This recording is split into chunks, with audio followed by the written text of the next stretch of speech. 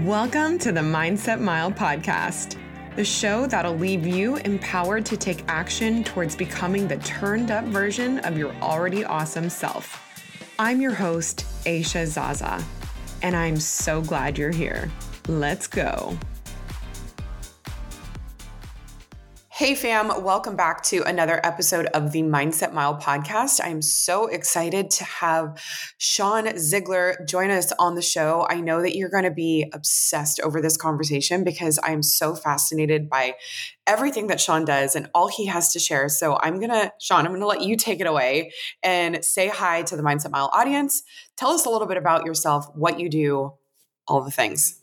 Yeah, thank you for having me on first off. But I guess what I do, it's always a interesting question to answer because it's not really one specific thing. I don't really view my life from like a business or career or anything. Like to me, I just live and I do what I feel like I really am called to do. Where that's led me right now is I'm building a company called Upspace. And Upspace, the best way to visualize it and where it's heading is kind of like Spotify plus Discord, but for health. And so I'm 100% focused on that. But the grand plan and like really fulfills me, what really drives me is just trying to reconnect humanity back with nature. Because I think as a society, we've really lost touch from where we've came from. And we've started to see ourselves as, there's animals, there's plants, there's earth, there's nature, and then there's humans in this other class. So Upspace is a vehicle for that in terms of like our health, like realigning our health back with nature, getting rid of the fake stuff, giving a platform for sharing information, for sharing resources so that we can, take initiative and be more part of nature, whatever that might look like. So that I would say is really what in the grand scale, what I do is I'm just trying to reconnect humanity back with nature, really. Okay. And so you're going to do that through this fitness app though, and that's the community that you want to build on this fitness app. And tell us a little bit more also while you're on Upspace, exactly like, what is it? What can a user expect? What can a trainer expect from downloading and starting to use the Upspace app? Yeah. So, it's evolved over time. We've had some changes. We've had some updates to really just try to hit exactly what our users want and what we think is going to serve the people the best. As it's evolved, essentially how it works is, and I say Spotify plus Discord because it's very, similar into how it's evolving. But think about, Spotify, it has all these different songs and all these different artists and all these different playlists that people have created. And every single user wants a different song or they want a different, playlist. They have different taste in music. Health is similar to that extent in the sense that it's a little bit different for everybody, right? Some people are vegan, some people are carnivore based, some people love CrossFit, some people love Pilates. It's very different. Some people meditate, some people walk. And likewise, you also have this pool of all these creators, right? You have all these artists in terms of Spotify are sharing songs and want to get out there to the world. And the health and wellness space, you have all these creators or companies that are creating content, recipes, meditations, workouts, just information as well. And Spotify did a great job of bringing that all together. So as a user, you can go to one platform and just get whatever song you want and listen to whatever it is. And then those artists get paid based on that, right? With Upspace, as it's evolving, and we haven't talked much about this, Aisha, but as it's evolving, it's very similar to that in the sense you can go to Upspace and access all sorts of content from all sorts of creators, whatever it is that you're looking for, workouts, meditations, recipes, information, whatever it might be. Those are our songs. And then where it gets really cool, because, a personal thing that's really important to me and really important to health is social and community. So that's where the Discord part comes in. So around all this content, anybody can go in there and create their own community, their own group. We call it an Upspace around that content. So Aisha, for example, you can create an Upspace for your community, your audience, your listeners, whatever it is around your content. I can create an Upspace for my family, and then we can access all the content and participate in it together. A gym can create an Upspace, a community for their gym. And then all their members can check out what else is on Upspace and kind of compete within it on the digital world. So that's really how it's becoming, and that's how it's evolving. And yeah, we believe it's going to be something special. I fully agree with you that it's going to be something special. And I have seen that from the very beginning, which is how you and I first met, was through a connection, a mutual friend, right? That connected us and saw me as a good fit to create an Upspace as a trainer.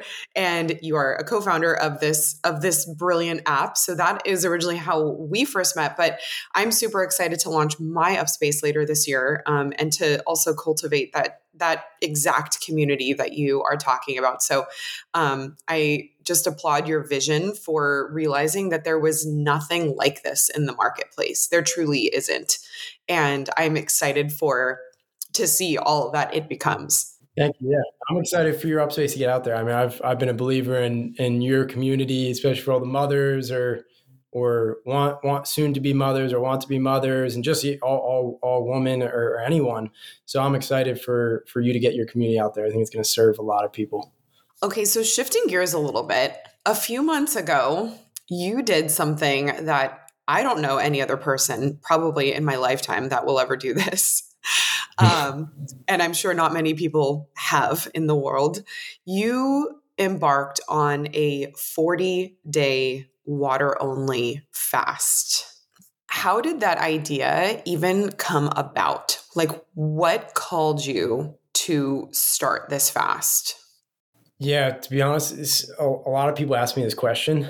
And it was very, very just intuitive, in the sense I don't even fully know what it was, but it was just like randomly I had this like intuition or this thing that popped in my mind or my heart or whatever it is that was like, you're going to do a 40-day fast. And I was like, okay. Like it was I was like, all right, I'm doing this. Like it wasn't thought out. It wasn't planned. It wasn't like I got to challenge myself. Like I've done those challenges. I've done 75 hard. I've done different fitness challenges or whatever. It wasn't like that at all. It was just very like, this is happening. And I was just like, okay. And literally 2 weeks later, I just started it with no research, no plan, no nothing. It was just like, okay, I'm doing this. And yeah, so it's hard to even say like what came from it. Like, there was no, like you said, not many people have done it. So it wasn't like anyone inspired me to do it Yeah. or told me, or like, I didn't see anything online, like, and that influenced me. It was very just this gut feel that I obviously enough that I couldn't ignore, to the point where I did it. I should also say to those listening, I'm not suggesting that anybody do this, but we have a lot to learn from the perspective you've gained through doing this. And I think it's incredibly fascinating. And that's what I want to talk about. So please do not go and do a 40-day fast after listening to this, unless you are fully compelled and ready. And, but I'm curious. So you had this gut feeling that you needed to embark on this fast. What kind of feedback did you get from people about it? Because you started sharing about it on social media, right? You were doing like daily kind of journal entries and like talking about how day 1 went, how day 2 went. What kind of feedback were you getting from people online and in person? Yeah. So initially I didn't really tell anybody that I was going to do it, just the people I lived with. Cause obviously, they're living with me. We're doing dinners. And then I think a few family members, I don't think anyone really believed me. They're like, okay, whatever. But then once I started it and I started sharing online, once again, I didn't really want to share online. I just understood that there could be positive byproduct of sharing online, but it wasn't the intention at all. And a lot of people were just like, you got to share this, like you got to document this, you got to journal it. I was like, okay, I will. But once I did, and that was the first 13 days that I did originally, I mean, I got hundreds of messages sending me like, you're going to die. You're like, this is impossible. You're insane. Like all sorts of things. And a lot, especially from loved ones who rightfully so kind of feared for me. They were like, this is crazy. Like, you can't do this, please don't do this. So it was all, I would say, about from 99% of the people, all very negative feedback about doing Mhm. it. But I just And kind of it ignored was it out of all. love. It was out of love, of course, like their It was out feedback. of But love, yeah, for I sure. can imagine Yeah, that it would make it incredibly challenging because this is not something that you're doing to lose weight, or it was not like a physical fitness challenge. This sounded kind of more of like a spiritual cleansing and like a rebirth, as I know you've called it. So I am eager to talk about that, but I do think that, it's important to note that a lot of the pushback was probably out of just love and concern. for sure. No doubt. Like, it was all out of love and concern. So I understand that. And at first I try to just like logically explain to people how like the fear mongering or the negative things actually don't like give love. Like, when people are operating out of fear or giving advice out of fear or giving like negative things, it's like the opposite of love, even though the intention might be out of love. Because in order to give love, you have to have an element of hope. Hope is like a precursor to love, and fear is the opposite of hope. So I originally try to like rationalize that, like particularly like my mom and stuff was like, if you really, I know this is out of love, but you are not doing that. Like, this is not love, what you were providing me. But I did like understand the perspective. It was just like she was scared, rightfully so. Like, me putting myself in her shoes, I'd be horrified. So yeah, it was out of love, but it was not. It didn't transmute. It didn't give love, I guess, if that makes sense. It did. And you speak very wisely about coming from a place of love. And I'm curious to know if that is a perspective you had before doing the cleanse, or is this something that you've kind of learned in retrospect? Like the fear and love, or Just the the way that you identify coming from a place of love. You saw, let's say for example, your mom's feedback on what you were doing. You could have just looked at it as, oh, this is out of fear, right? But instead of thinking and believing and talking about it like, hey, this was just like completely out of fear, you associate her response as unloving. And I know that you are on a mission to spread love and lead with love. And I was just curious a little bit about how like this philosophy came about. Was this something that, is this kind of how you felt about people's feedback and to other things in life, whether that was directly to you or how people responded to other things in the world? Did you always look at it like, man, they're missing the boat because they're not leading with love? Or did you just think like, okay, they have an opinion and they have a strong opinion about it and they want to share it?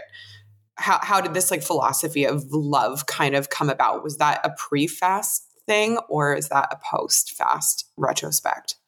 I think it was pre. I think post fast just gave a wide, like, insane example of it, because it was like so like filled with this fear. And I was, I guess, aware enough to know that like I had no grudges against people who are sending me this stuff. So I was aware of that. I wasn't like, I'm angry at these people for sending me negativity, because I was aware it was out of love. But if you're trying to do something out of love, like, the intention is to actually like give love, right? To actually make someone feel that. And it's impossible to do that through that fear, right? So I think it was a philosophy for me from before, because I always, even at a young age, and never made sense how so many people lived in this fear state and made a lot of decisions from that fear-based mindset, which is, somewhat scarcity mindset, but also just like fear. Like I'm afraid of this outcome that hasn't even existed yet, like death or whatever it might be, or something way smaller. So I'm going to make a decision based on that fear, but it's an irrational fear because this thing doesn't exist. Like, it hasn't happened, right? So you're going to make a bad decision based on that fear versus making one with like hope or optimism, and making out of that decision. That's going to bring to more clarity in your mind to make the right decision, which is actually going to lead to a better outcome than the one from fear. So I had that mindset before. But I think this fast just was like, whoa, this is like so clear, because I received it on the other end where all these people were doing things out of love, which I was aware from, but I did not receive any love. Like it was like this is not love. Like this is not good for me, even though I know you intend good for me. But I think we should align those things, right? If you intend good for me, then you should present that thing in the thing that's actually good for me. And in no scenario is fear actually good for somebody. Lessons are like lessons to be learned, but not fear is kind of my philosophy. And I think I've had it for a long time. Yeah. It may have been actually, I have had a few like near death experiences, and maybe it was from that. Cause once you have, and I see this with other people who have too, when you have like a wild, like kind of near death experience, you almost oftentimes don't fear death anymore because you get so close to it and you're like, oh, like it's less scary. I don't know what it is. So I think from previous experiences like that led me to not fear the ultimate fear, which seems to be death, right? So then maybe that shifted, but that was well prior to the fast where I adopted that. What would you say was the hardest part of the 40 days? I would say the hardest part was that, to be honest. It wasn't even the no food. It was the messages from like loved ones. Cause I didn't, at the same time, like I now knew they were in fear, and fear leads to stress. Stress leads to inflammation. Inflammation leads to disease, right? So I'm like causing fear to other people. And I was like, that was not my intention. Like, I did not want to cause fear to my mom, my family, and other people. So having to know that I was causing fear, but I just knew I had to do this anyway, that was probably the hardest thing, because it was just a negative outcome of it, which got resolved throughout it. But in the beginning, I would say that was definitely the hardest part. I think most people were expecting you to say, well, on day 32, I began to feel very hungry. I actually, it's interesting to me, like to hear you talk about how like the biggest obstacles were not that you were without food and that you were, becoming weak or, like close to not being able to move anymore. I mean, I saw you throughout like the entire thing, and you were definitely working and, continuing on with life. And I think that's really, really fascinating, the power of the mind, right? So tell us a little bit about what your days looked like then. Like, how did you, again, I don't think this is anything that, or something that most people can or will ever do. So walk us through the mental, I want to call it toughness, but that almost sounds a little too rigid. But obviously, this is like a mental thing at that point. Walk us through a little bit about what got you through and able to complete this 40-day fast. Yeah, I would say what got me through was almost like one, since it was so intuitive and it wasn't like, this is a challenge I'm going to do. I think my body just subconsciously at all levels just knew this was happening. So there wasn't like a doubt in my mind where I like wasn't going to do it. And I think that helped in terms of like, I wasn't hungry ever. Like I was very energetic throughout the whole thing. Even on day 40, I had plenty of energy, especially brain energy. So I think that helped a lot. But in it, because it was so intuitive and not just a challenge like 75 hard, which is just like grit and, discipline and you got to do it. Since it was more intuitive, it was more primal in the sense that naturally it just forced me to be in the present moment. So like say I'm on day 3 and, we're at a dinner, because there's a lot of dinners like where I live. I live with a bunch of other people. There's always dinners and social gatherings and stuff. It's usually around food.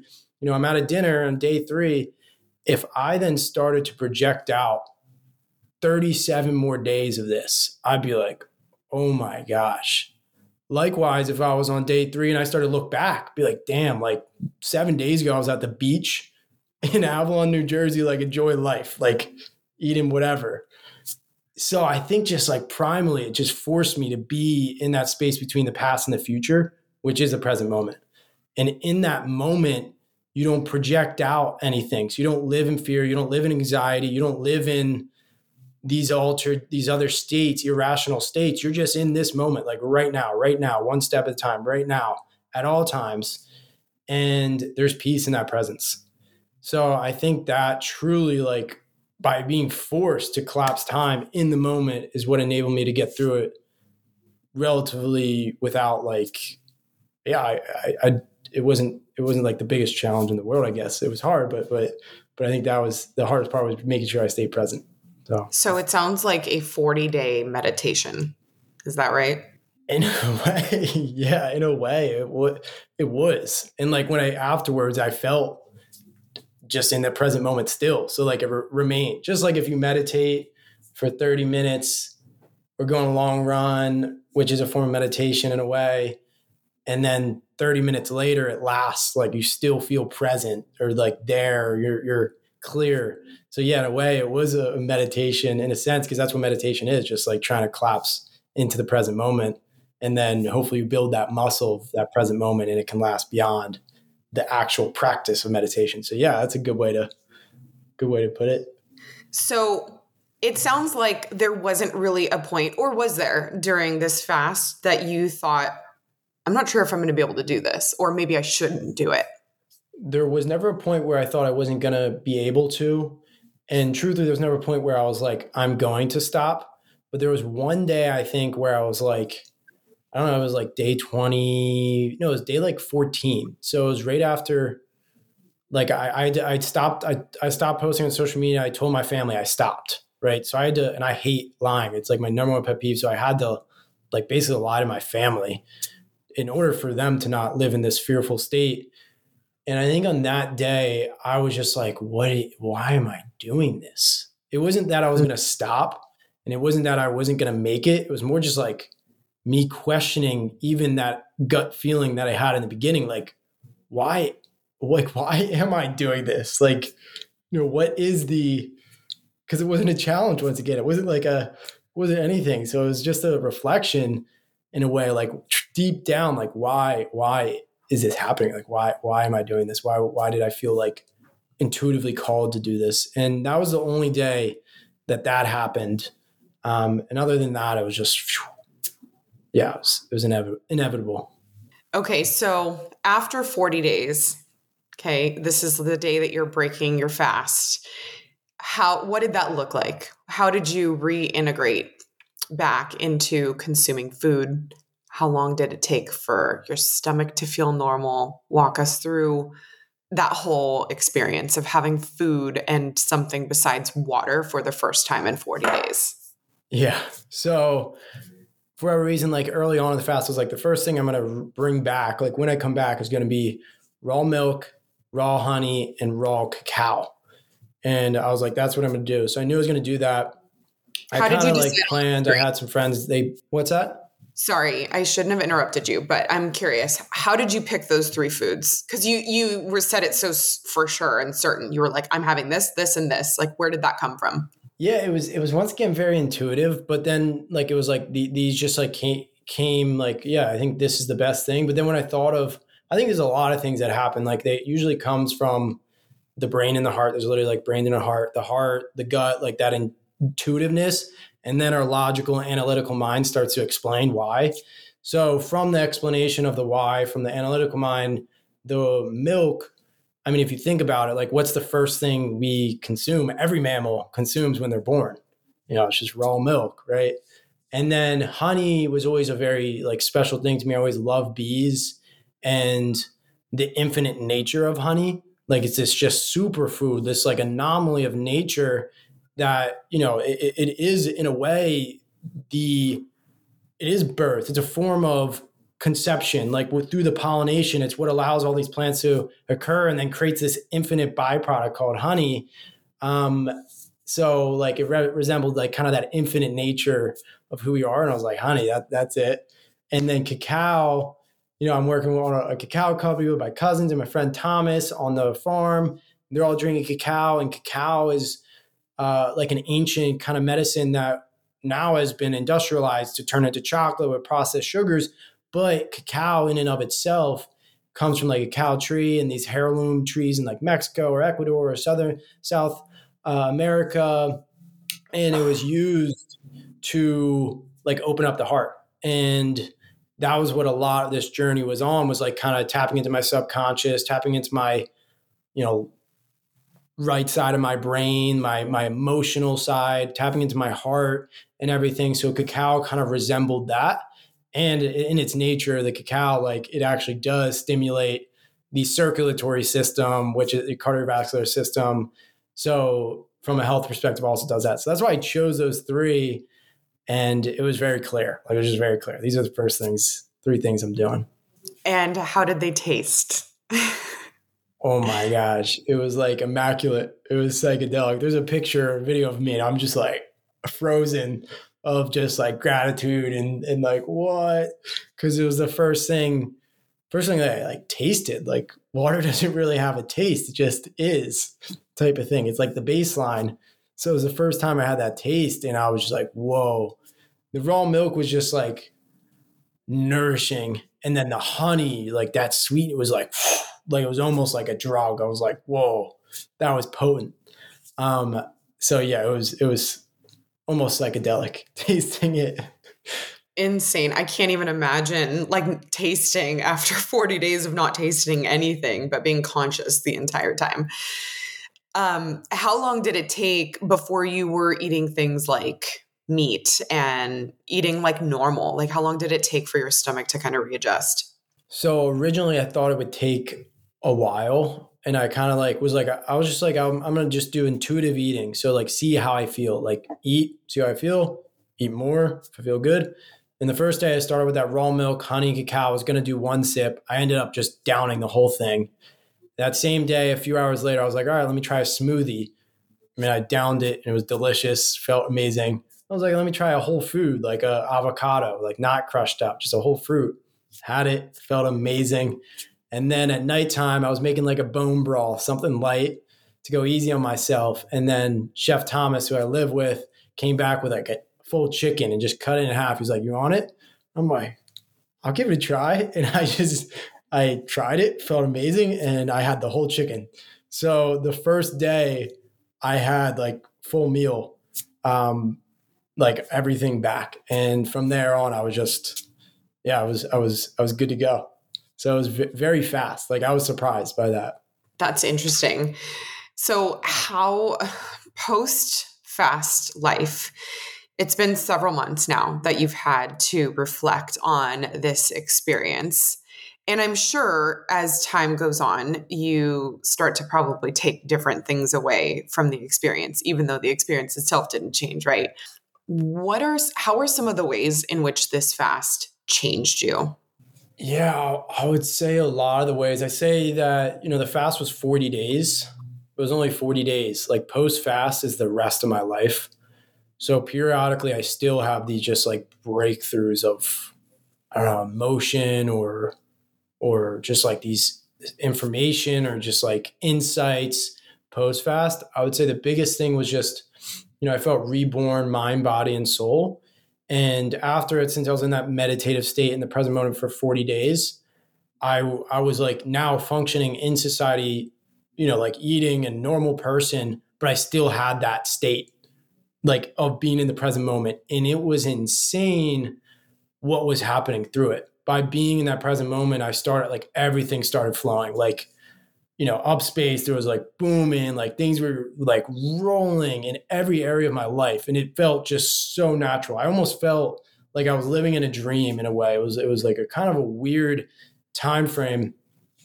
So I think the biggest takeaway from that, like, especially as it's gone further away, I try to ground myself to like get back to that present moment, because I can find myself going back to, maybe projecting out into the future or living in the past or worrying about things or whatever it might be. And I'm like, no, that like when I was in that present moment, that's when peace existed, but also like so much abundance existed there because I was just on the right path. So that's been the biggest takeaway, is just now my metrics for success are how good am I at being in the present moment? Like, am I in this moment right now, rather than all the other worldly measures of success? And that's like my number one focus. And as I do that, the better I do it, and I deviate sometimes now, But as I do it, all the other metrics that I would have set for myself are better. Like they turn out better. At least the perception feels as if they turn out better because I'm just in this moment at all times. So that's probably the biggest takeaway. Like that's my version of success today is remaining in that present moment. I think that's so important what you said about finding a different way to measure your success, because there's so much noise in the world and we don't even need to do anything besides look at our phone to hear and be surrounded and like encapsulated by the noise. And I think a large portion of what is so toxic, I guess, but also so beautiful, like about social media is that this isn't the beautiful part about it, but I think it's very easy to look at someone else, at what they're doing, and measure yourself in ways that you're not even trying to necessarily like do better in, right? You might feel like inspired by someone that's doing, this, and then you start questioning like, well, shoot, well, what have I done to like challenge my inner, like being the present moment? Like, oh, now I suck because I am just constantly distracted. And like, there's all these things like that perpetuate and bring a sense of comparison to things that you didn't need to go there. You know what I mean?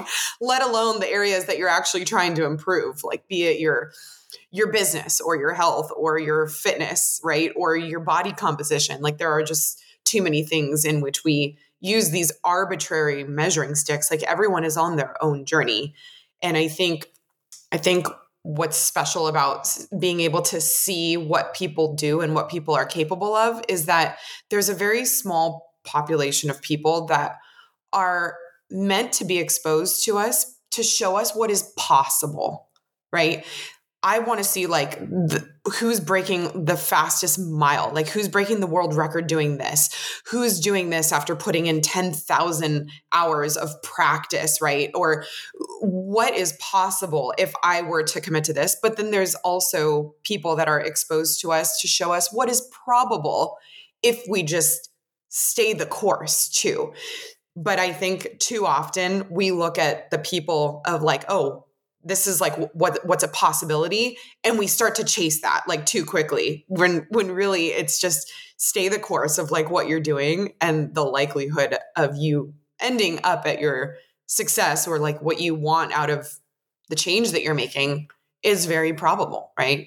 So that's always what I'm like wanting to inspire, especially, I mean, not especially inline and in person, is like, this is what's possible if you just like commit and stay the course. I'm not trying to be like this is what's possible, like 1 out of a million, Right. success or Yeah, 100%. And what you said there, like the journey is the success. And like Huberman will talk about this even from a neuroscientific perspective. Like when you make the journey the success, you're going to have this long lasting release of dopamine. Versus if it's just the end destination, not only are you going to be miserable in the pursuit of that end destination, but you're going to have a spike of dopamine and then a massive crash once it's all over. And we see this all the time in some of the most successful people in the world across all categories, whether it's music success, movie success, entrepreneur, like business, like money success, whatever those successes are.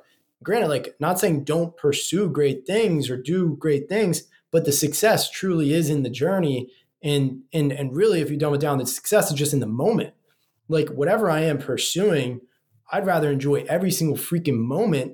And then those material successes, like maybe the $1 billion or the, fame or the recognition for the hard work, those are just like little subtle reminders like, hey, you're on the right path. Or like little, not even that, like they're just little like trophies. But I don't really care about a trophy. Like I care about the success. And the success is not the trophy. Like just any athlete would tell you, like who gives a shit about the trophy? They care about the playoff run and the championship. But even that, they care about the fact that they get to play the game. Right. So I think that's like the lesson. It's like, it's just like the moment is a success. And that's way more fulfilling of a life then it'll lead you to way more abundance too. Like it'll lead you to more success because you'll carry this state, this aura around you that's just like peaceful or grateful, or it's like a magnetic thing. And that's what can be lost sometimes on social media, to your point, or in the comparison trap or whatever it might be. I could not agree with you more about the journey being, like fall in love with the process and who you become, because that's one thing that is uncertain about pursuing anything, right? Like you could pursue the goal, you know what the end goal would be and what you would achieve by doing it. You have no clue the growth that will happen and who you will become in the process. And that is something that I think we miss out on, is who we become in the process, right? And I think that is exactly what you're saying. The success is like, am I growing? Am I evolving? Am I being present? Am I grateful? Am I leading with love? Right? All of these like really basic principles that get lost on us in the pursuit of more money or recognition at a job or online or whatever it is. And I do find so much more joy in like being able to have flexibility in my day, right? Like even if every day doesn't go perfect, like my success is living life by design. Like what a blessing that is. And I know that not every day is glamorous or feels like it's extra special, but it's the mundane, like cannot be lost on us. Or yes, you're right. You will end up in like pursuing happiness when happiness is not a destination. You will chase it forever, right? If you end up doing that. So Exactly. that is something that I feel like immensely when I talk to you, is that you are always like working on that and spreading that message. And that's something that I really appreciate you. And I hope that a lot of people can take that away from this conversation. Thank you. I appreciate it. It's kind of like it's paradoxical though too, because it's like if you're pursuing the happiness, you actually have worse outcomes. Like so that's the irony. It's like actually by the success and the happiness is right now in this moment, you have better outcomes in that. So even if we were going to live in this like material logical world, it actually makes way more sense to live by our philosophy still, because it's more sustainable and it's better. That's the same like kind of paradox in the beginning. We talk about like the fear and love, right? You can't, if your intention is to spread love, you can't do it with fear, although the intention might be love. So you have to just do it with love. And that's what's going to spread the love and have a better outcome. It's like this, even though like you feel like this is bad for someone, well, you don't love them by criticizing them or judging them or doing these things. Like you spread love by them by loving them and believing in them and trusting them. And then in turn, that leads to the better outcome. So it's a similar paradox there where what you don't think would be the true lead to the better outcome actually is what leads to the better outcome in the long run. I've told you this before, but a lot of how you speak sounds so much like John Maxwell. And I'm going to reference a book for someone that is listening that might be hearing this and feel like it's very abstract, because this like lead with love and do things out of love. You're like, okay, well, how do I do that? Right. And to me, there are certain things where it's like do or do not. There is no how. But a book that really made this super clear, like exactly what you're talking about, this mission and this philosophy that like everybody should live by, is a book called The Carpenter. And I know I've told you about this book, but if everyone should pick up this book. If you're wondering like, how can I lead with more love and be more love in the world, pick up that book. It is a totally life-changing book. So I'm probably going to link that in the show notes for people that are like, I need a reference to this. Shaun, thank you so much. Amazing energy and your incredible journey to, with your 40-day fast with us. I really hope that it is received very well by the Mindset Mile audience. Is there anything else that you wanted to add? No, I mean, thank you for having me on, and thank you for being such a great human yourself and being an example to the Mindset Mile. I mean, it's the same exact thing. It's just the Mindset Mile, living in the moment, one step at a time in the mile. Yes. So. Yep. Exactly. Well, Shaun, thank you so much. We will see you next time. And until then, make it a great day.